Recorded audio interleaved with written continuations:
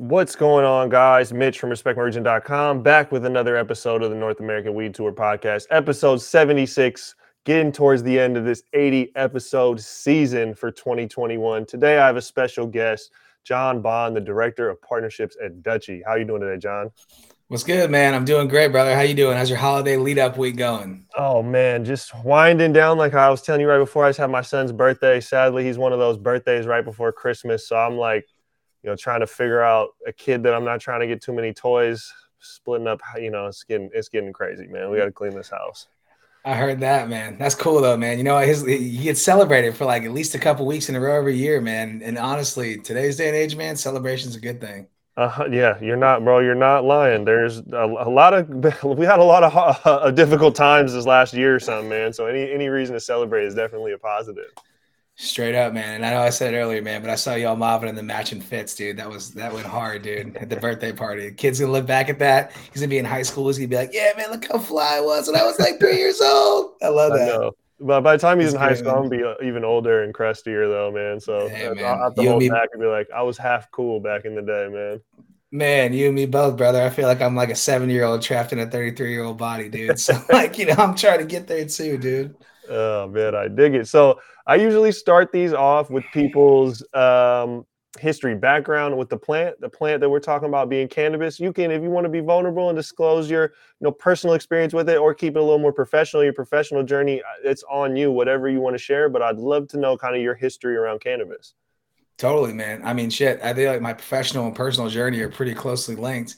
You know what I mean? Like, just like everybody did. I feel like I got into it when I was, much to my parents' dismay, like 14, 15 years old, right? And the relationship I developed with the plant beyond that for me was such a big thing. I mean, like, I have, I ADHD poster child, right? And so, like, there's a lot of things that I felt like helped me kind of center myself a little bit. And cannabis has absolutely been one of those. And then as I've gotten older, as it's become more available, there's a lot of things. Like, I was an athlete for my entire life, bro. So like, I played college baseball, I played football and baseball my entire life, all the way up through that. Is we talk about getting older, dude. I start creaking a little bit, like the knees are popping, the back gets real sore all of a sudden, like still trying to make it to the gym when I can. And as like a pain management, man, has been great. And then obviously the social aspect, I just gonna be straight up, man. I love smoking weed and I love the beauty of the cannabis plant and everything that comes from it, the culture that comes from it, the music, the people, everything, man. And so like that led me to, I got out of college, had like $500 in a job offer. I took my first sales job. It's like 2010, right? Spent like 7 years making big business, a lot of money. And that was fine. You know what I mean? Like, it was a great career path. I was very well taken care of. I was kind of the golden boy and it was awesome. And then like, I got to be like, mid 20s and I was like, there's gotta be something else that, than this in life, right? Just making big companies more money all the time. And obviously cannabis being a passion, it was like 2015, I think at the time. The West Coast cannabis market was ramping. You had Washington, you had Oregon that was recreational, you had California. And if I were to move to those states, I would be kind of behind the gun, or like I call it like chasing the caboose of the train versus, you move to a medical market like Nevada and you have an opportunity to lay the track. So I moved to Vegas in 2015 while I was still working in like HR technology. During that time, I raised some money with a partner of mine to get a grow off the ground. It went really well, man. We had a lot of success in like the early rec days in like 2017 in Las Vegas. And then we got hosed by the people we raised money through. So is what it is. Lesson learned, man. That won't happen twice. But that kind of gave me my first like, this is, I'm all in on cannabis, right? And so like I did some consulting there for like a month or two. I met the co-founders of Dutchie about a couple months after that and joined the company in 2018.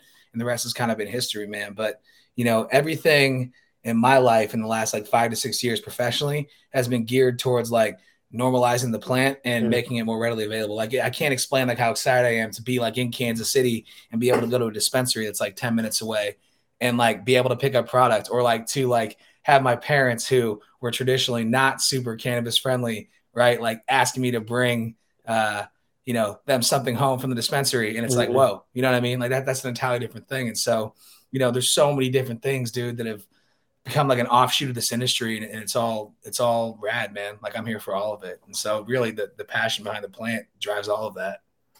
Yeah, hell yeah. And I think that's what it's some mutual things that connect to, you and I and a lot of other people in this community is that, the love and passion around this plant and then sharing in this joy that, the stigma, we still got a ways to go with it, but it's been broken to an extent where we're, I know yourself, myself are much more comfortable, being our true selves in regards to the plant publicly. And there's a big beauty in that. And then, I also share the same joy in helping break the stigma. And I also share a joy, like I share a sense of gratitude to anyone else that is helping break the stigma. It's like, and not to liken it, but like, I thank military people for their service. But when people like truly help break the stigma, I almost am like, dude, thank you for like, you're helping change my life, like whether you know it or not. Thank you. Straight up. And what people don't realize too is like stoner culture is okay. You know what I mean? Like breaking the stigma just means like, getting people out of prison and normalizing the plant. Hmm. Whereas like, you got people that are craft alcohol connoisseurs, right? I hate like everyone's always comparing alcohol and cannabis, right? And there's like really not a ton of similarities there. There's a few that overlap for sure. But like, if somebody really was into alcohol culture and they were like, a craft, a wine connoisseur, right? Or sommelier, right? You wouldn't call them a stud. That's not looked at negatively. That's like a very Right. like that's a prestigious thing to be in the wine community. Whereas like if you're like you got the Ganjier cats that are doing some rad things in terms of like validating people's understanding of the plant, right? That's not a stoner. That's somebody that's like taking cannabis education to an entirely different level. And and it's cool to like enjoy the casual part of cannabis too, right? And so I think that in itself breaking the stigma is just as much like allowing Hmm. people to be who they want to be. You know what I mean? Like that's just in general, dude. And cannabis has got an opportunity to do that, like unlike anything else. Absolutely. Yeah. Just normalizing it. Cause that's, anyone that's been around cannabis for a long time knows that, every age, race, gender, occupation, none of that matters. A lot of people love weed, and a lot of people for a long time had to keep that love just super, super secret and tight lipped. And as we break that stigma and normalize it, it just allows those people to give a little bit less of a fuck. Straight up, dude. I tell people like if you want to see like how widely accepted the cannabis industry is by like different demographics of people, go sit in a dispensary lobby for an Mhm. hour and then watch the different types of people that walk in there. You got old people, young people, like people in suits, people that are wearing Wu-Tang t-shirts, like me, man. It's like it's the wide variety, right? And it's like, that in itself is like the universal nature of what cannabis is, right? Mhm. It's not just like out the trunk in the basement, keeping it in the back corner. Like there's a lot of really cool shit happening. And it's like, Absolutely. to be able to elevate that is pretty awesome.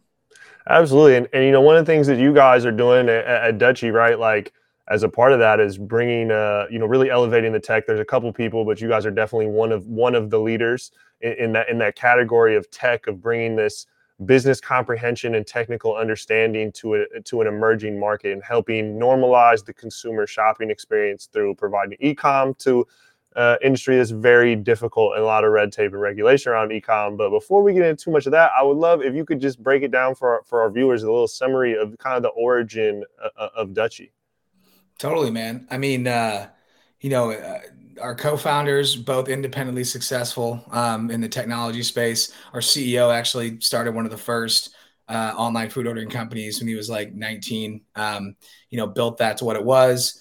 Moved to Canada to build the exact same type of business. Following that exit, that became Grub Canada, which was like the largest, first and largest online food ordering company in Canada. And then rode that wave for about 4 years. And he was living in Bend, Oregon at the time when Oregon legalized recreational cannabis in 2015. He went to the dispensary, who actually became our very first Dutchie customer, is a company called High Grade Organics. My really good friend Nick, who actually came to Dutchie from he sold High Grade Organics to be a part of Dutchie as in the early days. Yeah, he's an unbelievable dude. But he was at the dispensary and there was a line wrapped around the building and he was like, there's an opportunity here. So Dutchie started as primarily an online ordering, actually solely an online ordering company in 2017.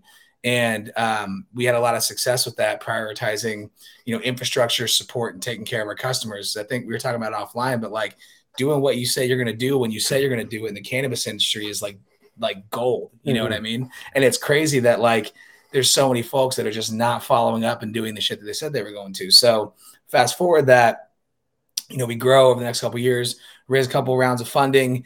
The industry continues to develop. The pandemic happens, which puts like an entirely different importance on like technology in the cannabis space. And that decision led to us acquiring two, I'm sorry, that I guess event, I should say, led to us acquiring 2 point of sale companies in Leaf Logics and Greenbits, which we've now folded into the Dutchie family of companies. And so now we offer e-commerce, POS, and we're soon to roll out an ACH payment solution. So super stoked on that as well. So really now it's like our entire business, as we fortunately have been a part of helping elevate this, right, is really just making cannabis retail and cannabis business simpler, right? I mean, trying to simplify those conversations between the brand and retailer, between the retailer and their consumer, because as everyone knows, right, if you spent any amount of time in cannabis, there's about a million other problems to exist during the day than is my technology working the way it's supposed to. And so, here we are today, almost, we're probably going to cross the 600 employee mark before the end of the year. Over the next couple of days, I saw a list of new hires. So it's like the coolest thing in the world, man, that we got like some of the craziest rock stars I've ever been around that are now applying those talents in the cannabis space, as well as a ton of folks that have spent time in the cannabis space that understand those pain points and can help connect those dots, man. So it's all just like one big, like, let's make it there together, because we all know like the types of big business that's coming to the space eventually. You know what I mean? Absolutely. And with your guys' valuation this year, right? Like, I mean, you guys have received a couple valuations, year after year, it's grown. So it's not like this is the first time, but with that valuation and the news surrounding that, do you feel like that's even helped break the stigma for other tech workers to take an eyeball and maybe shift it over towards cannabis? Yeah, I think it's absolutely kind of redefined what's possible in terms of like raising capital. Now, at the end of the day, like valuations and everything, you have to live up to those, right? But ultimately, like, we get really excited about like the opportunity to even have a shot to be in that conversation, right? And it's like, I joke about it, but like this time last year, would have never thought we'd be having this conversation in this moment here. The same thing with the year before that, right? Now I can imagine only if things are consistent that we'll be in the same position, a year from now. And that's not even necessarily just Dutchie. That's just like the cannabis industry in general, right? And so like that particular like floating opportunity of like what's possible continues to like move and shake, and there's opportunities all within that. And so like, as folks that have kind of been some of the initial crew that's risen to the top of that, right? It's our job to shake those trees and get those new opportunities available for those unbelievably innovative companies and brands and producers and cultivators to get out there and make it happen. And that's like where we see all the value, right? Is just like the elevation of that. And so, yes, absolutely. I mean, don't be wrong. I shouldn't say no new friends. We got plenty of new friends, but we also know there's a lot of people that want to be your friend now all of a sudden, right? Yeah. Like, which is totally okay, man. We're with it. Like, we remember what it was like making those phone calls, trying to get on people's radar, trying to get the right partnerships together to be able to do it. And like, we got all the respect and love in the world, and want to be able to help that however we can, man. Yeah, no, there's definitely a testament to that, or a thing that when, with success comes opportunity, but it also comes people see you as opportunity, right? And there's can be a negative aspect to that, in a lot of different regards. You mentioned COVID being a big proponent. I know that helped kind of shift cannabis, the e-commerce, just the digital space in general. But I remember talking to you too personally, like early on in COVID, and I can't remember. You're like, bro, it's so crazy. We've grown, like we're adding so many accounts. What was that growth rate like in that first, like 60, 90 days of kind of COVID? Once COVID kind of set in, where it's like, oh, this is real. Lockdowns are happening.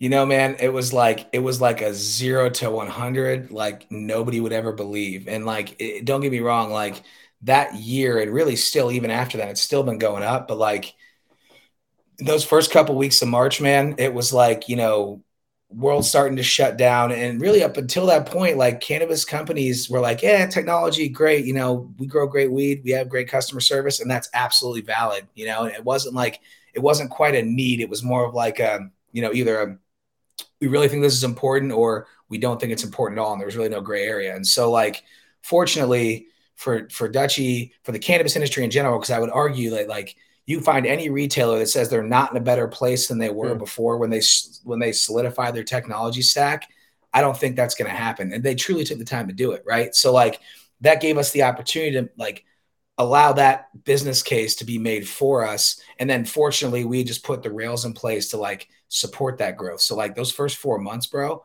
were like blinding speed, 16 hours a day, every half an hour, on the half an hour. We had people doing demos that were even on the sales team, right? Because it was like, okay, I need online ordering now if I want to stay open. And like, how quickly can you get us launched? Mm-hmm. And like, that was great. We still had to be able to sustain that growth. We still had to support the customers that we had.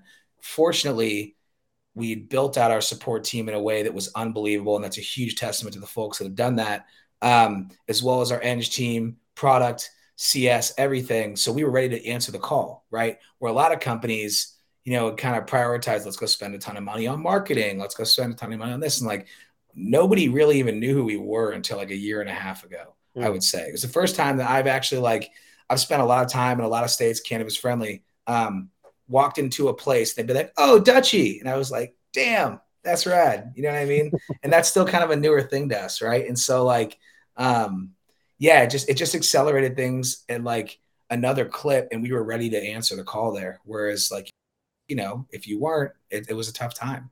And that's unique to hear, right? But I guess sometimes I live in my own silo, like where I saw you guys, and just the opportunity to lay out the clean layout. Some of our, not some, a lot of our clients use you guys' menu platform for their online ordering. And so from that standpoint, it was always like something I was a fan of. And you just looking at people, there was, there's you guys and there's a couple other people out there I thought that had good products positioned well. But, for me, I'm just thinking the future, always thinking the future, and online and digital, that's definitely my realm. So it's interesting to hear like how you're like, oh, we weren't really well known, and then this happened, and it like put us in the forefront, where I'm just like, man, I don't get how people were just blind, to not know you guys a little bit more intimately just means that people were walking around like this. But like you said, there was a time period where it didn't matter, right? Like cannabis was selling, and we've all seen it as a market starts out. The strategy of the weed sells itself, like that's true for a brief moment while there's limited supply, limited distribution outlets. That's very much true. The excitement of legal cannabis, limited supply, the weed will sell itself. But as a market matures, we see it, competition heightens greatly. People start grabbing positions and getting aggressive. So that's another thing. A question I have for you is like how even outside of COVID, but as this market's matured, what are some of the things that you've seen kind of changed in the e-commerce landscape of cannabis? Man, I think outside of the very glaring one of like, we think online ordering is important now, whereas maybe we didn't before. I think that the marketing around cannabis is getting more creative because there are so many limitations around cannabis marketing, especially in like, that better than anybody, right? And it's like, there's so many different, like people get Instagram shut down, everything like that. So like, I think that like, being able to like tangibly track marketing efforts is something that we've been really excited about, because, you tracking someone walking in a store and figuring out where they came from like a lead gen standpoint is a very tough thing to do. However, if they come to you digitally, you can very definitively see where that money spent from a marketing lens. Was it a text message campaign? Was it like an email blast? Was it like a QR code they scanned in a magazine ad that they jumped on and whatever? Like those are all trackable data points that are actually like arming retailers to like make more informed decisions about their business. And that in itself is like the crux of everything that makes any business successful. Is like, here's where we were at today. Here's how we get to here tomorrow. And like to give data-driven decisions behind that is like a massive thing. And more importantly, to make them digestible. So like, that's the other thing too, is like, you think about, me personally, I always joke, I'm like the most non-technical person that works for a technology company in the world, because we have so many unbelievable, like brilliant technical minds on our team. Right. But on a general level, right, the general population doesn't understand technology like that, right? And then especially in the cannabis space, where you might have legacy operators that are just now like literally doing this above board for the first time, right? How can we help those businesses be successful, right? Because dude, we were at Emerald Cup 2 weeks ago.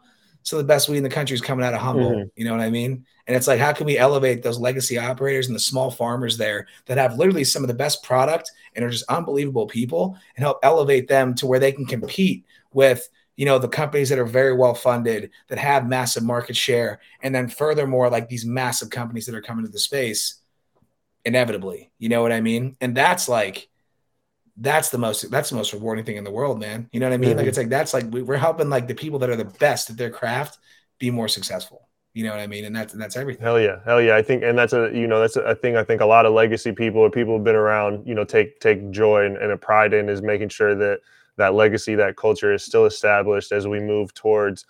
Some people call it the conglomeration, corporatization, whatever. It's the inevitable maturation of any industry or business as we head down that journey of maturity. It's definitely important that we make sure, those of us that know and are able to indicate how important it is to help pull, bring, push, or place some of those legacy and OG people alongside us, man. Straight up, man. Because I'll tell you, like, and not saying it another way, like, money and success ruins everything almost always, right? It brings a different crew, different attention, which is all right, man. Like, that's the inevitable, like, spoils of the success, right? These people wouldn't even be interested in the cannabis industry if it weren't Hmm. for the groups that have been putting the time in, the blood, sweat, and tears, man. It is absolutely no cakewalk to operate a cannabis retailer or cannabis business for that matter, right? So it's like, in a way, it's almost gratifying, you know what I Hmm. mean? And for those to know that you have that staple on it at the same time, you know what I mean? But also, like, there's that other part to consider too. And so, this might not directly be your wheelhouse, but I'm curious of some of the greatest obstacles of running an e-commerce business that touches so many states, different regulations per state, so many brands. Off the top of my head is like I have no idea how you guys keep up to date with all the product SKUs because a new strain is and product is designed, probably every couple hours. But what are some of those challenges of having something that's so much scale? There's a lot of variables a part of it. Totally. So I mean, there's a lot of them. You mentioned one of them, and I'll even go a little deeper than the brand and content information because that is a very big one. But I think if you go further down there, it's the ability to be consistent across state lines with products, brands, customer data that you're trying to like make educated decisions from a marketing lens of like customer profiles. For example, you're a large MSO, it's got dispensaries in 5 states, right? Connecting that customer profile across those states, if there's somebody that travels and goes to the dispensaries, is something that's traditionally been a challenge. It's not, we found ways to solve that, right? And that's a big piece of it. But I would say, the idea that every single individual market is regulated and taxed differently, yet every single person expects like an extremely similar, Hmm. at least, experience on the front end, which are all things that we account for. I think another part of that is like having to rely on things that are completely out of our control. I mean, maybe they're not, like regulation and legislation and stuff like that. Those are all like floating things that you can't impact. But at the same time, like that's putting obstacles in place that ultimately we couldn't move if we wanted to. And we said we need to change that today. It doesn't change, right? I think the biggest one that almost everyone runs into, unfortunately, we prioritize higher than everything is that scale, Hmm. right? Like everything is easy with 10 dispensaries, right? How does that look with 100 dispensaries? How does that look with 1,000 dispensaries? How does that look with 5,000 dispensaries? And so, like, having to, like, our boss is our customers, right? Like we answer to our customers exclusively, and ultimately they answer the consumer, right? So we're in this position of we're like, you talk about like, being a dad, like, is this the toy you want? No. Okay. Is this toy you want? No. Okay. And so like, when you think about like the decisions you have to make and retailers being as demanding as they are, because they should be, right? Like, this is your business. You should run this the way you want to. Um, you know, saying no to certain things that would have made it more difficult to scale Hmm. later is one of the best things that we ever did, because we saw a lot of people that took that low hanging fruit and said, yeah, we'll crank out this crazy hacky feature on our technology platform. Yeah, we will do what you need and build an integration with this company that's going to take us 3 weeks of engineering resources off of this project that's actually impacting our entire customer base. And like, losing that deal was tough, but those people are all our customers now, because ultimately when you think about like tangled wires behind the TV, and it's like you clip a wire and like the light turns off in the living room, like you don't know what's going on, right? And like if you're layering something on top of each other with no discernible way back or like way to fix things because everything changes, then you're in a really tough spot. And like so many people miss that mark, right? Whereas like building anything for scale is like, what does this look like at 10 times the volume of what it is today? Is this still like an applicable solution? And how do you work backwards from that? And I would say like that was something that was, I wouldn't call it abstract, but it was a newer thing to me in terms of like being a part of like startups my, last 5, 6, 7 years. you do what you got to Yeah. do to to pay the bills and pay the team, right? And fortunately, we prioritize raising capital so we can keep the best people on the team, but also make the best decisions for the business. And it's panned out very well. So, Yeah. That's totally. another thing I recall that from one of our conversations probably years prior, where I was just, it was just, we were talking I think about interviewing you for an article or something. And then one of the questions, I don't even think it was in relation to the article, I was just like, what's next? What are you guys working on? And I remember very distinctively, I don't remember how you said it, but you were like, man, we're just really focused on being the best at where we're at. And like, as we grow, we'll partner with other people, but we're not trying, you said, our goal is not to be wide. We're trying to be very focused and really well. And as we build a foundation, we can add from it. And it's, testament to what you're saying now here 2 years later, you guys' success and that being a big proponent of it. So it's great to see that working out, because it is very, very strange. Like you said, in startup land where you're lean, limited funding, limited budget, it's hard not to chase, hey, we could get a margin over here. Hey, we could get another value add here. But it comes down to, like everything in life, balance. Like, how we only have so many resources. Do we spread it too thin and just, take as many swings at the plate as we can, or do we just sit here and wait for our pitch? Dude, being fanatical about those resources has been like the most important thing. And I can thank our co-founders and the rest of our team, our CTO, I mean, really everybody that was there in the early days that instilled that in the team, that's really helping instill that in the next generation of the team, right? Because like, especially as you grow, you bring on new folks into the org, you acquire companies, you're blending a lot of different cultures together. Mm-hmm. You know what I mean? Like, we always have been of the stance that like we want everyone to be their genuine, authentic self at work and bring those things that made you successful other places here. But we use the phrase like strong opinions loosely held Mm-hmm. internally, right? And if we disagree and move forward, we're moving forward as a team, right? Even if you weren't on board with that decision in the beginning, like disagree and commit, right? And so like those decisions and thinking about like taking everyone's considerations into account, like interdepartmentally, right? Not just sales, not just product, not just eng.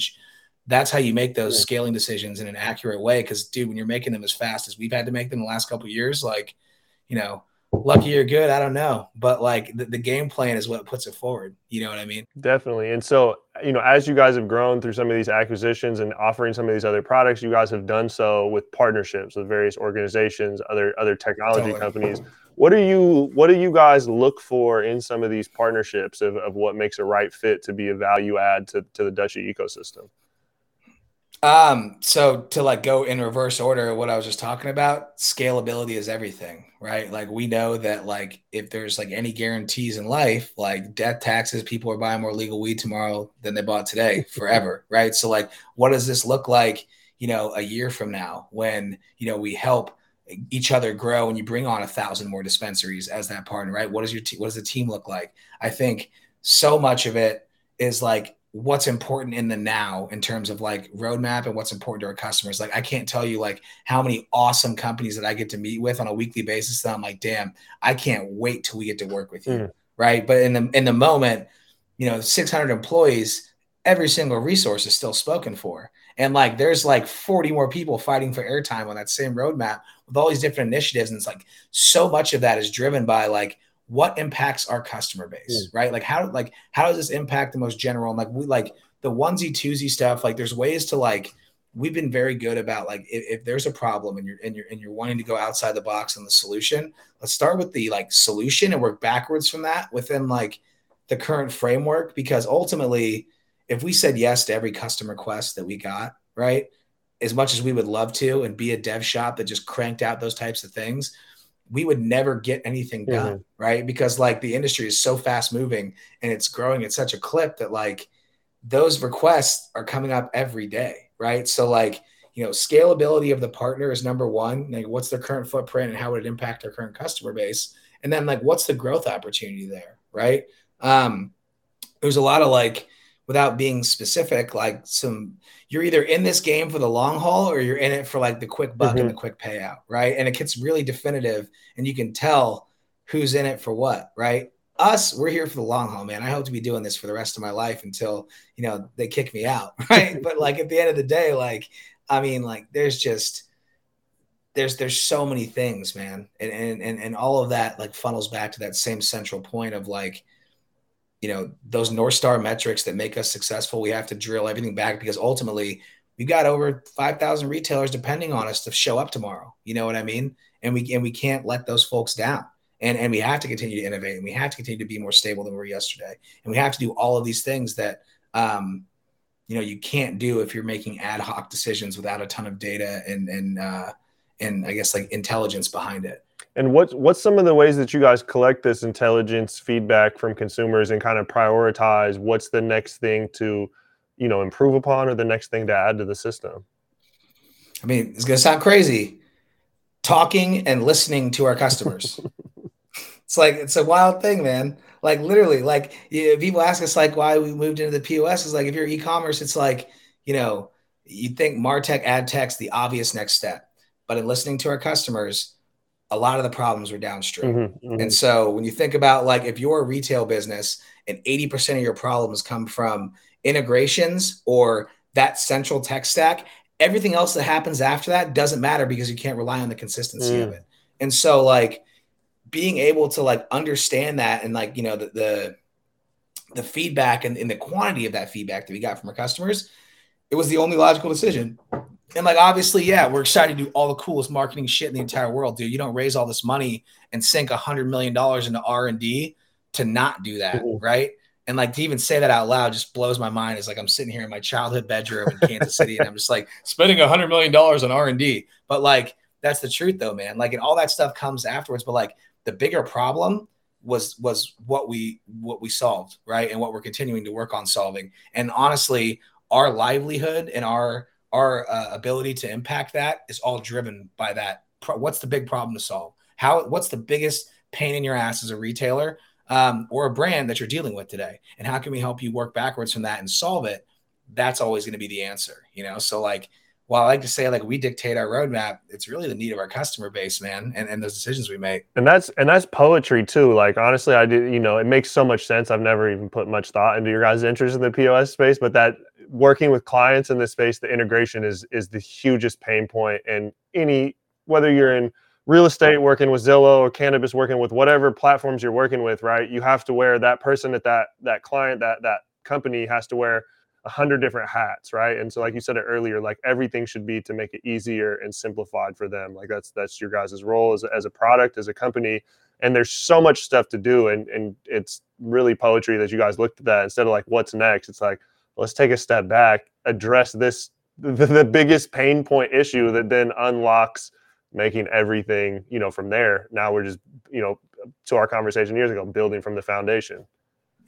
Yeah, it's exactly right, man. It's like, don't get me wrong, like we have some unbelievable innovators from companies that have grown really fast, cannabis companies, non-cannabis companies, right? The DoorDash, PayPal, Twitch, all these companies that have grown insanely quick over like a short period of time. And there's like what we think is going to be next and what our customers would like to be next. And then we got to find a way to make those two meet in the middle so we can solve that, right? Because like ultimately, like we know a lot of really cool things that we could be doing that we can't wait to. It's just a matter of priority. And it's like, okay, because if we don't fix everything along the way there and like make sure that the boat is airtight and like completely waterproof on the way there, then all of those cool things are not as effective as they would have been. And you end up having to go back and fix them anyways. Yeah. Yeah. And so, back, to taking it to the retail front, obviously you look at a lot of data. I know data is not your necessarily your lane, but I also know you're very well versed in this industry, personally, and obviously working at Dutchie, you're a trove of information. What do you think are some of the main drivers behind individual products or brands selling? Do you think that it's simply price? Is it quality, word of mouth, bud tender? You think it's online recommendations, brand power? What are some of the components you think that have impact on these consumer purchases? Man, it's a lot of things. I think at the in-store level, the bud tender has such a big impact on that. And I think like, because ultimately, depending on where you're at, if you're an adult use market, I would say close to half of the customers, and I'm not going to give you the exact percentage, but close to half of the customers that come in every day are first-time shoppers in the cannabis, or maybe the first time they've been to that dispensary, right? And depending on like the volumes and like, they're understanding cannabis for the first time and like, what do you recommend is a huge thing. Now, when you think about on the digital front, content and descriptions and like, which is something that we've recently been working tirelessly, because there's definitely some companies out there that feel like they have solved it, but there's still a ton of holes in it. And we're like, we don't roll anything out half-ass here. So like, whereas there might have been groups that like had like content solutions out like a couple years ago, we're pretty definitive in how we go to market with that. Like if you're like a connoisseur that we were talking about earlier, and you got like that nug run, beautiful sauce that's got this sheen to it, and you're like, damn, that looks unbelievable. If that's like not represented online the way that it should, it doesn't have like the terpene profiles in there or whatever else, like that doesn't do, you're not buying that online for $80 a gram. You're like, because I don't know, right? I haven't looked at it. I haven't smelled it. I don't have an idea. So like, that's a tremendous challenge there for sure. But like that being said, like, I personally had the experience of in Nevada, getting a cannabis company off the ground prior to my Dutchie days. Like I was saying, we built that entire brand on t-shirts and hats, right? I still have people that will call out, KIF Premium Cannabis, which is the company that we'd started. And they're like, rock. I saw like, I got a picture someone sent me, because I don't live in Vegas anymore, obviously, of a KIF shirt still rolling around at a dispensary. This was like 2.5, 3 years ago. Everyone knows that like the cannabis industry runs on swag. And so like, quality time and making sure that people understand your products, and let's be serious, samples, right? At the end of the day, like how is a bud tender supposed to recommend your product if they haven't tried it and they can't give that direct feedback? And everybody knows that's the way the game works. So it's like from like the digital question and like the in-person question are a little bit different, but the end like point is all the same, in that like you have to really work to build relationships with the consumer, because like in cannabis, there's an opportunity to generate a loyalty to a brand unlike any other space, right? Like if you get down with 710 Labs in California, you're not dabbing anything else, right? Because they make the best concentrates from some of the best flower, right?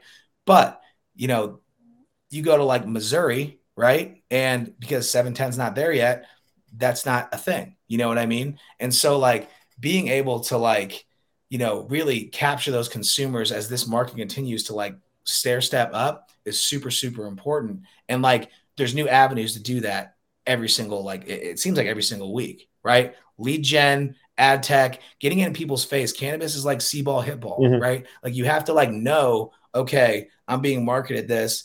Damn, that sounds awesome. I'm going to go pick that up. Right. And like, as that continues to open up, it becomes way more important. Yeah, absolutely. And it's funny, even echoing, from the brand and the loyalty, even taking that to the black market, because I think the black market has been a good indicator for certain things, right? Like the black market has showed an indication that there's a demand for California cannabis.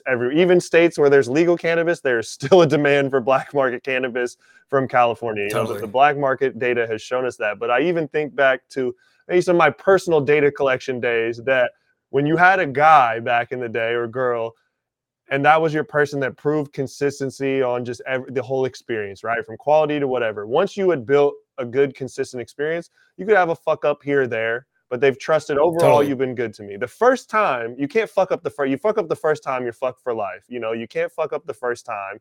But then also people will have that loyalty of being like, hey, you got any? I'm out of town or I'm out.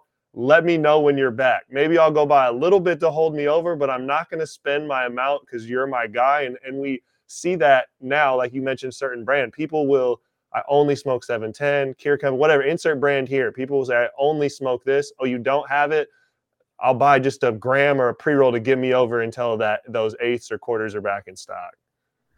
Right. And that loyalty, I feel like, is not super consistent across like everyone wants to tie CPG to cannabis. And like, I think there's definitely some correlation there, but like not quite as much as people like pointed out to be today. Right. Because like some of the limitations that exist in cannabis don't exist in traditional CPG. Right. And like in shipping, for example. Right. So it's like that loyalty, me sitting here in Kansas City, like if I lived here and I could get like 710 Labs sent to me, you're damn right I'd be getting that sent to me, and I'd wait an extra week and be more conservative with my dabs to have the product that I want, right? So like it's a matter of like staying consistent in the offering, and then realizing that like so many companies are like prioritizing packaging and like the marketing campaigns and not putting enough time into quality products, when there is like I mean, when you smoke as much weed as we have, right? You know, there's a difference between good weed and bad weed, bro. I can't even describe to you how bad the weed was in Kansas growing up. You know what I mean?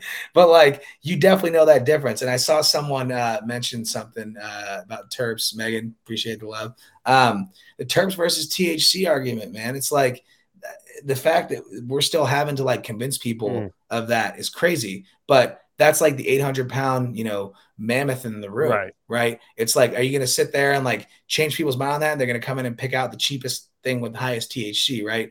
That's not necessarily a consumer problem. That's a problem of us getting them the information. And so finding easier ways to do that and like educating is the most important. Starts with the bud tender, moves to the online shelf, and all of that stuff is tied in together like super, super intricately. Yeah, I'm a big like nerd on positioning, and I've said this for years. Obviously, I'm not doing it, and I'm not putting my money up. But I've always been curious. I've always wanted a store or a brand to really just own like THC percentage, like even on their packaging, THC percentage doesn't matter. I don't know, somewhere on there, and just owning that because I think as a consumer, I know cultivators personally that'll be working on a cut, and I'll get it, and I'll be like, oh man, this is awesome. When's it dropping? And they're like, bro, I can't get it over like 19%. I'm not going to put it out, And I'm like, dude, and they're like, buyers won't buy it. And even if they did, consumers wouldn't buy it. And so I think that there's potentially, again, I don't know, but I think that there's a market out there for someone to completely own that and just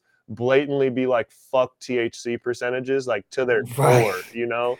I wish, man. I think, dude, as much as I'm on that program, and I listen, man, if you find an avenue to make that happen, I'm with it, dude. It's regulation will never let that happen. You Yeah. know what I mean? Like they'll never let us like not put the THC label on a COA or like on packaging. And like maybe, dude, there's all kind of people sort through those all the time. Maybe like a little like THC in a very small back corner that's super small that it's absolutely on there, and so you can't like and then, but you would have to have some serious loud. But I can tell you, like, for me, like, I never look at Right. THC as an indicator. I'm right to the terps. And fortunately, it's cool because we've started to see the transition of like, obviously testing for terpenes is more expensive in the lab. And we've seen brands start to like move toward that and start doing that, which is great because they know that it's important for those that it's important to. And those for it's not like they're usually pretty open to learning and understanding why it's important. You know what I mean? So it's like it's a shifting of talking about like breaking the stigma and like changing people's minds on stuff, man. Like all the information is there. It's just a matter of how do we get that Right. to folks in a meaningful way that like helps educate, right? Absolutely. And that's, there's a lot of difficulties, like you mentioned earlier, just, you touched on the marketing, there's a lot of limitations around working with a federally illegal substance. A lot of these platforms are, counterintuitive in working with the cannabis industry. So it limits the marketing. And so I know there's some challenges, but I think ultimately you hit it the nail on the head. That a lot of people haven't found a way to communicate this right. A lot of people have good examples and have put in effort. Information's there, the education's there. There's plenty of examples there, but it's just not landing with consumers yet. I don't know. Maybe it's just a focus of time. Maybe it's going to take a little bit more time or some super, super mainstream media that comes out with a special report, or the THC percentage conversation happens in a fucking primetime television series. I don't know what it's going to take, man. Maybe, man. And here's the cool thing, right? Like, being where we are at today in this moment in time in the industry, right? Like, there's more of an opportunity for us to kind of educate that more than ever, and like really more or less like the product companies as well, not as much as the consumer, because like our job and meaning like Dutchie in this role is like making sure that if people are taking the time to do that, that we can make that as seamless as possible to communicate, right? Because like there are like no shortage of time suck moments in a dispensary retail operation every single day. And so like keying stuff in, you're doing all this, right? The more we can automate stuff like that, it leaves more time for the education of things, which is really the fun part. That's almost why everybody is here in the first place, right? Is to like, hey, I believe so much in this that I want to spread that love to everybody in the world and have them understand why it's great, Mm-hmm. or at least have an open mind to it. Look, like I'll be the first one to tell you, like, if cannabis isn't for you, it's not for you, right? I'm not going to sit there and be like, you should smoke if you're not into it. Like, that's not me. You know what I mean? Not to, whatever. I'll leave that on the back burner. But like, that's something that like the unifying factor, almost like professional sports, right? Or like music, right? everyone here loves music, everyone here loves sports, everyone here loves cannabis more than anything. And like that common denominator is like the universal thing across all people that work in the industry, right? And like when you think about that, of course you want to share that love. Right. That's why you go work in a retail. That's why you go work for a brand, because you want to bring this to the world, Mhm. right? But you've also got all the other shit that you have to handle in the day to make that happen. And sometimes those things fall by the wayside if you can't make it easy, Yeah. you know? Yeah, and that's, and that's a unique thing even about the community of cannabis at large, like taking a step further that, right? Like cannabis is a share a joint, get in a circle, pass it around, I mean, I consume by myself because I find myself by myself a lot, but coming up and cutting my teeth and learning about cannabis and my experiences, it was a communal thing, it's Totally. very much just at the backbone of the culture of this industry. Yeah, dude, it's everything. And like I'm super stoked that like that's like only going to continue in a better way. I say this to a lot of people, but as somebody that's been to a lot of shows, so we saw each other at Hall of Mhm. Flowers, right? Dope ass show. Shout out to Cure and Originals for throwing the dopest party that anyone's ever seen. Like there's like since the beginning of time in the weed game, it's been like my weed's better than their weed. Mhm. Their weed sucks. My weed's great. That's been like that's the crux of weed communication, right? And we got everyone was just been in lockdown for the last 2 years. This pandemic has been like so difficult on so many people, right? And like everyone's I think had like a different sense of like empathy that's been instilled for like the rest of the world over these last like 2 years. And you get out to like Hall of Flowers, which is in my mind one of the best B2B Mhm. shows you'll ever Absolutely. see, right? I mean, it's unbelievable. They do an unbelievable job.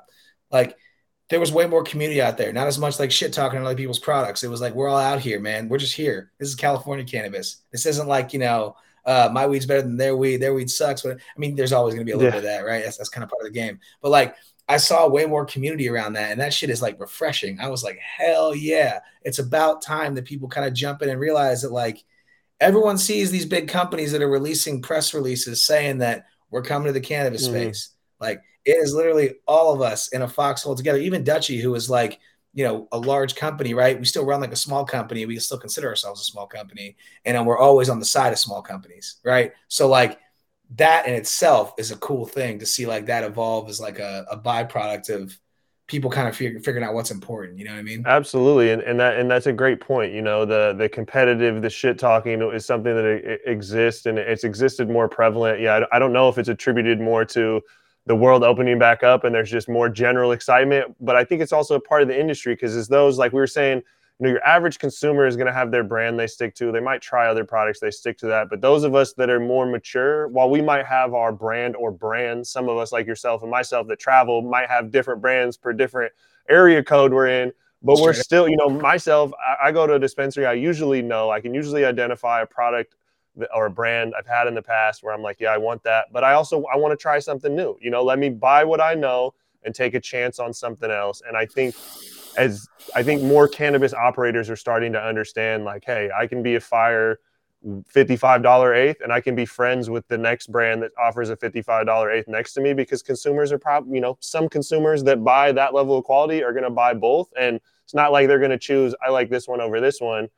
Man, I like the gelato from them. Their gelato's good. It's not as good as theirs, but their, Kush Mints is the one, right? Like you have your different Straight selections up. from everyone. And the more people kind of bask and understand that, especially the Hall of Flowers, where everyone's pulling out their new fucking genetics. I, I'm not sure. I don't find one genetic I like, and I'm like, that's all I'm smoking. I'm trying to find it all, man. Dude, that's what I'm saying, man. And it's like, most people don't realize that like a cut of gelato, right, is grown differently Right. between cultivars, right? It's like it's not all going to be the same from the same folks. And so like as people like that's my favorite thing, dude, is like the connoisseur sport of it, right? It's like I truly appreciate getting to enjoy unbelievable cannabis products from like all the best cannabis companies in the world. Like we don't have to be bougie about it, dude. We're Switzerland. Like we work with like the best cannabis companies in the world. So like I can take an unbiased lens to all of it. And like so many things are great in so many ways. And like the idea is like making sure that you put the time to keep those quality products cranking. You know what I mean? Yeah. And so, on the topic of brands, what are some ways that you envision like brands to be able to leverage the internet to increase sales through ecom? Like, what are some ways that they can own that channel to get more brand awareness or push more sell through? Honestly, a lot of it is like effective, like follow-up marketing campaigns, right? Being able to like utilize text messaging campaigns in the way that you can. I also think loyalty is a huge piece to that as well. If you're a brand though, right? Making sure that whatever presence you have and whatever retail exists beyond just what's on the shelf, right? Whether that's like getting, bud tenders, shirts, hats. And again, like I'm not the expert. I'm by no means a digital marketing expert in the slides. In fact, I would say I know little to next to nothing on the digital marketing front. But in terms of like, as a cannabis consumer, what keeps me coming back, quality products, opportunities to like engage with the brand and do cool things, understand what's coming next, and like swag, dude. It's such a simple thing. People overcomplicate it. They're trying to do like these crazy algorithmic marketing things that don't even work all the time because there's so many limitations on cannabis marketing, when really you just got to show up and be present. Have a brand ambassador that's a super stoked person that's like there to be able to communicate the value of the product, doing pop-ups in dispensaries. Right now, again, that's different with like the pandemic and stuff, but like that's everything, man. That's what the cannabis community and culture is about. That's what drives the loyalty in my mind as a consumer, right? Now, there's obviously various technical things you can do to drive loyalty and be able to make intelligent decisions around that. But all of those come from improving upon the ground and pound or like grassroots marketing efforts that exist today. You know what I mean? Yeah. And then, on the subject of cannabis being legalized, what are some of the areas you're seeing kind of the most growth and most excitement in across the US today?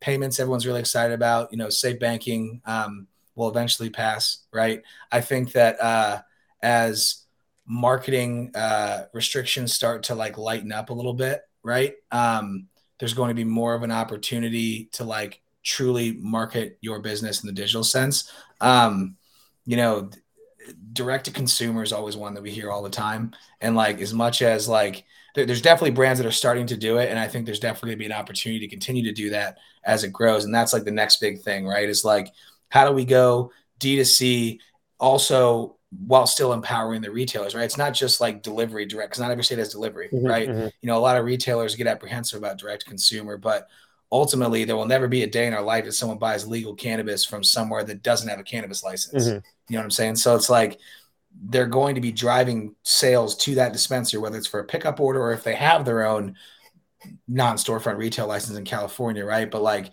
D2C is going to be a big one. And then obviously just delivery in general, man. Like it's tough to operate a profitable delivery business if you don't have the experience and everything wired tight from like an operational lens. So like that's going to be a huge piece to it as well. And so you envision, like, as we grow, because obviously D2C is something that's growing. California's really been, in my personal experience, been on the forefront of that. I'm in Washington. We don't have delivery out here, so they haven't really had the ability to explore that. But for you guys, do you envision that like menu system for brands and like having it on their website, whether it's ordering direct to consumer or being able to go to a website and essentially place an order for one of the finest, instead of just seeing a dispensary map? Do you see that kind of as a natural progression?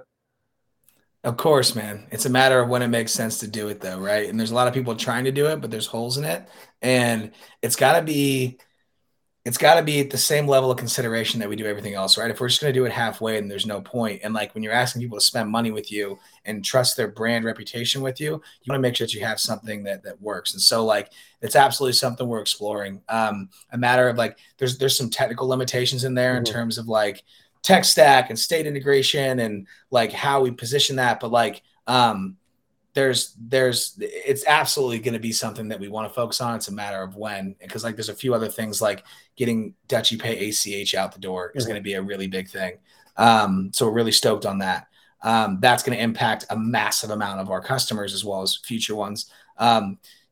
Continuing to like to refine and innovate on the technologies that we already have out there. That's also going to be a really big thing. And like, really, whether it's D2C or the menu for those brands, being able to improve the way that the brands communicate with the retailers and vice versa is something that's a huge focus of ours, because we know that like the more that we can improve that communication between the two of them, the better that is for everybody, Mhm. right? It streamlines so many things. Like the brands and retailers will never exist independently, at least in this lifetime, in my mind, right? Right. Could be wrong, but those brands and retailers harmoniously have an opportunity to go further if we can help improve and move some of those conversations that traditionally were not in the digital space out that way as well. So Absolutely. The consumer is who ultimately wins. Is the process is more consistent, and a consumer can say, I want to get something, and then they can go ahead and get it on their time and their watch. The consumer wins, and then anyone in that supply chain down to that consumer is ultimately going to win. totally. What are some of the things that you I mean, you might not be able to say much, but what are some of the things you guys have on your plate for 2022? Um, Can't say a ton, but like all awesome things, right? I mentioned one of them, Dutchie Pay ACH. To be honest with you, I'm really excited that with growing and the fundraising that we've been doing, we can get behind. And this is actually, I'm going to backtrack.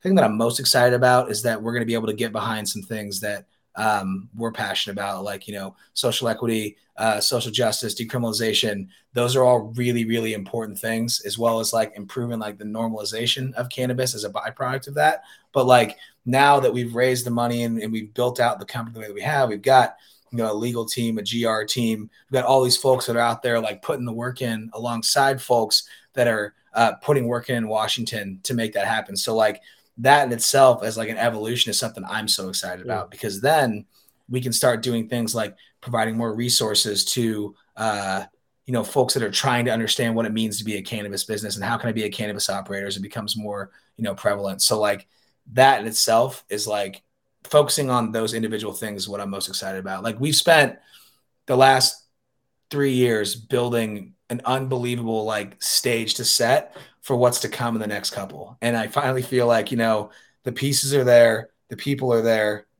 we've built enough of a reputation with our customer base to where like I feel like our customers trust us. And so now like that they're there to like benefit in this with us, right? Mhm. The R&D stuff, like let's test and like being able to dump all that into innovation, right? That's just like the coolest thing in the world to me. And that's, I won't say anything else because I can't be too specific. I got some thoughts in my mind of some of the ways you guys are going to go, but I'll tell you offline, bro. yeah, No problem. I You know won't. I what I won't mean? ask any questions that might fall in alignment with that. But Totally. I got some ideas. So I don't want to ask too much because I don't want to lead into too much of that. But over these next, the cliche question of where you see this industry going over the next 5 years, I'd assume that you guys anticipate a lot more focus on e-commerce and then just online. I won't even call it education, but just transfer of information. Correct? Yeah, and we see it as a huge responsibility. Like so many people out there like selling data. That's never us, man. Like what we want to like purpose these things to like give you valuable insights to like, exhibits in town on a Tuesday, you're well more likely to sell a strawberry cough pre-roll in Seattle, right? Like those are the things that would be valuable to know as a retailer as you're setting up your specials for the day, Mm-hmm. right? So like ultimately, like that's like what we're super stoked about is like repurposing. Like there's a lot of companies that are doing some really creative and cool things around that type of stuff with like segmented marketing, etc. And there's a few that do them very well that we work closely with. There's also others that I think are they're missing the mark, right? If you blow by the exit by 4 exits in terms of understanding of what people get, then you're in a really tough spot, man. You know what I mean? Like it's like that's like the message is missed entirely. Mm-hmm. And so like making things digestible, right, is the most important because we want to support, every cannabis retailer in every way that we can, right? And we hope that it's like with with one of our pieces of technology, but maybe it's with a thought leadership Mm-hmm. piece, right? Maybe it's with like a lot of other things. And so I think there's a lot of things there that we can all do to like push that forward. It's just a matter of like, where it falls into the ranking of like what people find are important on the retail front. I love that, and I love that the emphasis on digestible because I have a data guy, not a cannabis data guy, just a data guy. It's a friend and mentor of mine, and he's able to pull all sorts of crazy data. And I'll always be like, "Hey, could I get something like this?" And sometimes he'll just drop something on me, and I'll be like, call him up, like, "Bro, can you just give me the bullet points?" And then once he's like, "Okay, you see this, that," and I'm like, "Oh, okay, now this huge mess of an Excel sheet or graphs, now I get it, right?" Like he could have Straight just up. sent me the bullet points and I would have been good. But once I get the bullet points and the data set, it starts to make sense. But the data set on its own, if you don't know how to take action out of it, it's you know, it's a lot of shit. And if you're a cannabis operator, that's you, like we mentioned throughout this, you already have a lot of shit to do, man. The goal is to make it fucking easy. Totally, dude. And like, you know, it's kind of one of those things where it's like all that information is there. You know, like it's a matter of what do you do with it, right? How do you create something actionable? And like at the end of the day, it's like, you know, so many people are out there sitting on, you know, things that they could be doing to improve the business, but they're not. And you know, how do you suggest that in a way that doesn't like offend people, right? Because ultimately, like, you know, I think about, hey, there we go. Oh, shout out to my fiance. I was like, could you please come turn the light on quickly? So now we're live, baby. I'm here all night. So it's more or less like making things actionable and like, are we just like some people like have these things there and they just don't do anything with it. You know?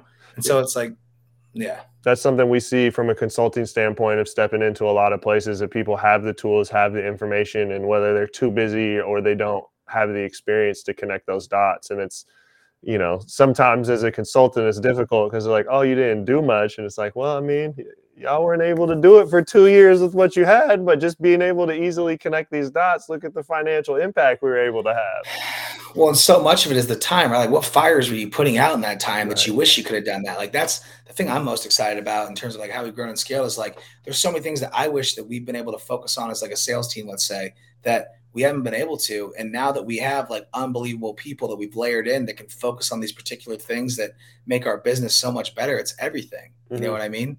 It literally means everything.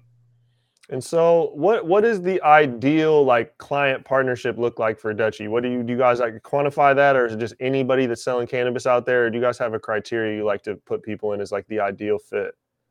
I mean, right now we're working predominantly with cannabis retailers. We've got relationships with the brands in support of that. And obviously we're launching some brand related solutions like now that are really exciting, that I also won't lead into too much, but you know, in terms of like ideal customer profile, man, like cannabis retailers, I guess we want people to pay their bills. If I like it, I hope people pay their bills. Chasing checks and cannabis isn't fun for anybody. But you know, like we want to support all cannabis, obviously licensed retailers, right? We don't make our retailers on our platform compete with ones that aren't paying taxes, right? And that's not even to knock on folks that may have done that in the past. That's been pretty public because, you know, you start your company 15, 20 years ago, that's all there was back then, dude. How else are you going to build a business around that? And so like, you know, for us, it's cannabis retailers and then eventually cannabis brands. But ultimately, we want to work with all of them, man. We're working with a lot right now. I mean, north of 5,000 in the US and Canada. And so obviously continuing to expand into international markets is something we're really excited about, predicated on how that works.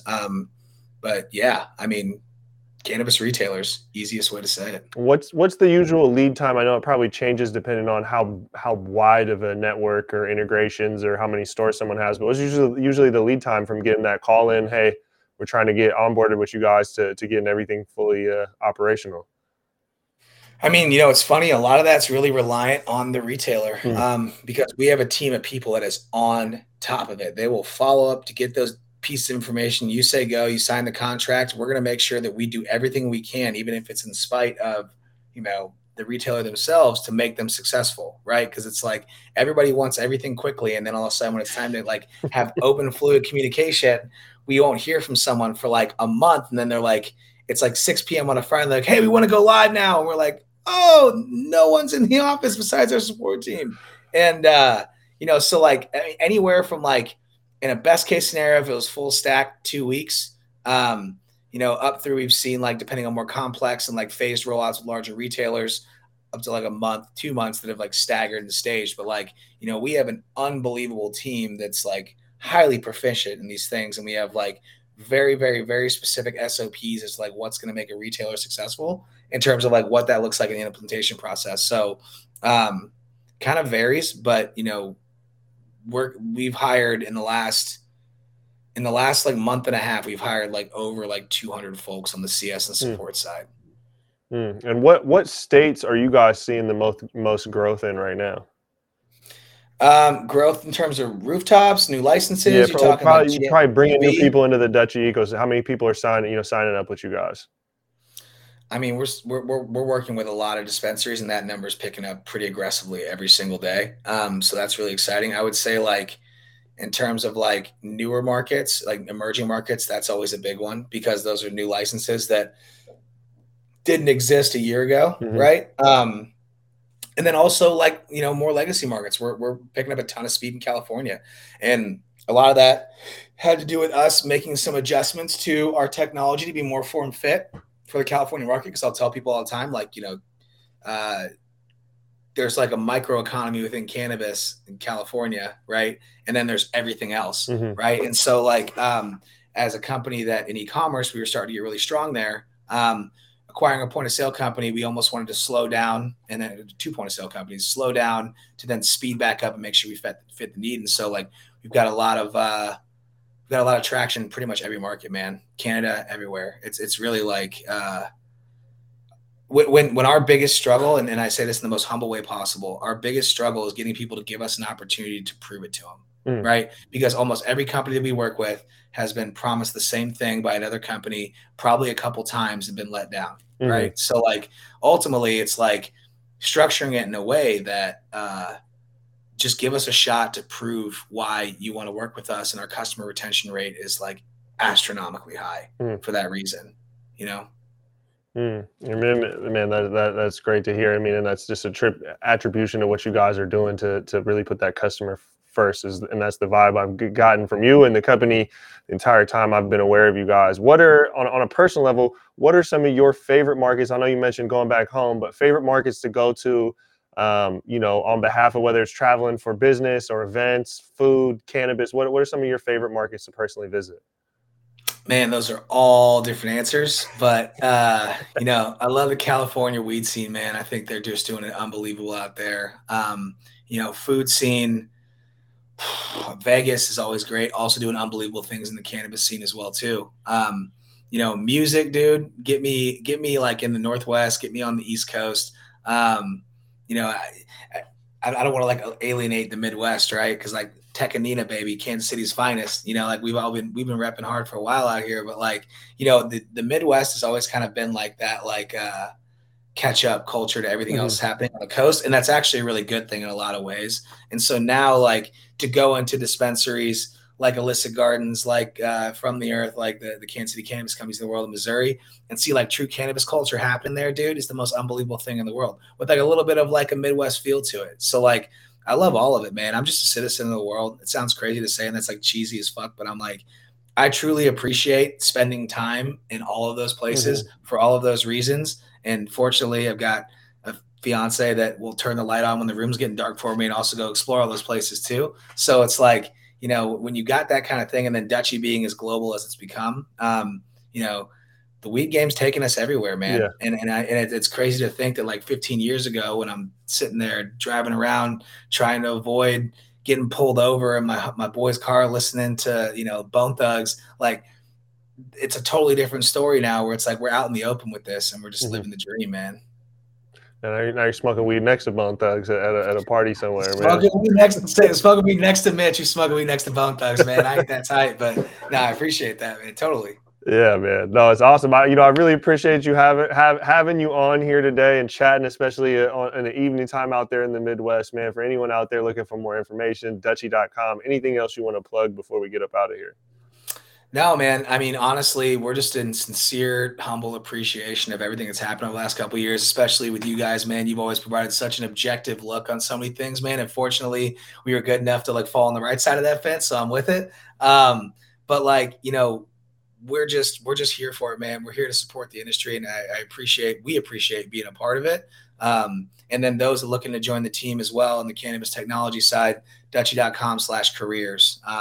We're always, always, always, always hiring. We will continue to hire, and the right types of people too, in terms of like those that are like, we got a no asshole policy, man, and we hold to that pretty hard. So If you're not a dick, go ahead and go apply, man. straight up, that's what I'm saying, man. Because it gets snipped out, you know what I mean? But yeah, man, I appreciate you having us on, dude, and you and your family have a happy holidays, man. Awesome, man. Likewise. And for everyone out there watching episode 76, North American Weed Tour, looking at cannabis, legal cannabis across the country and beyond, This is episode 76, like I said, with John Bond, Director of Partnerships at Dutchie, man. Thank you for joining us.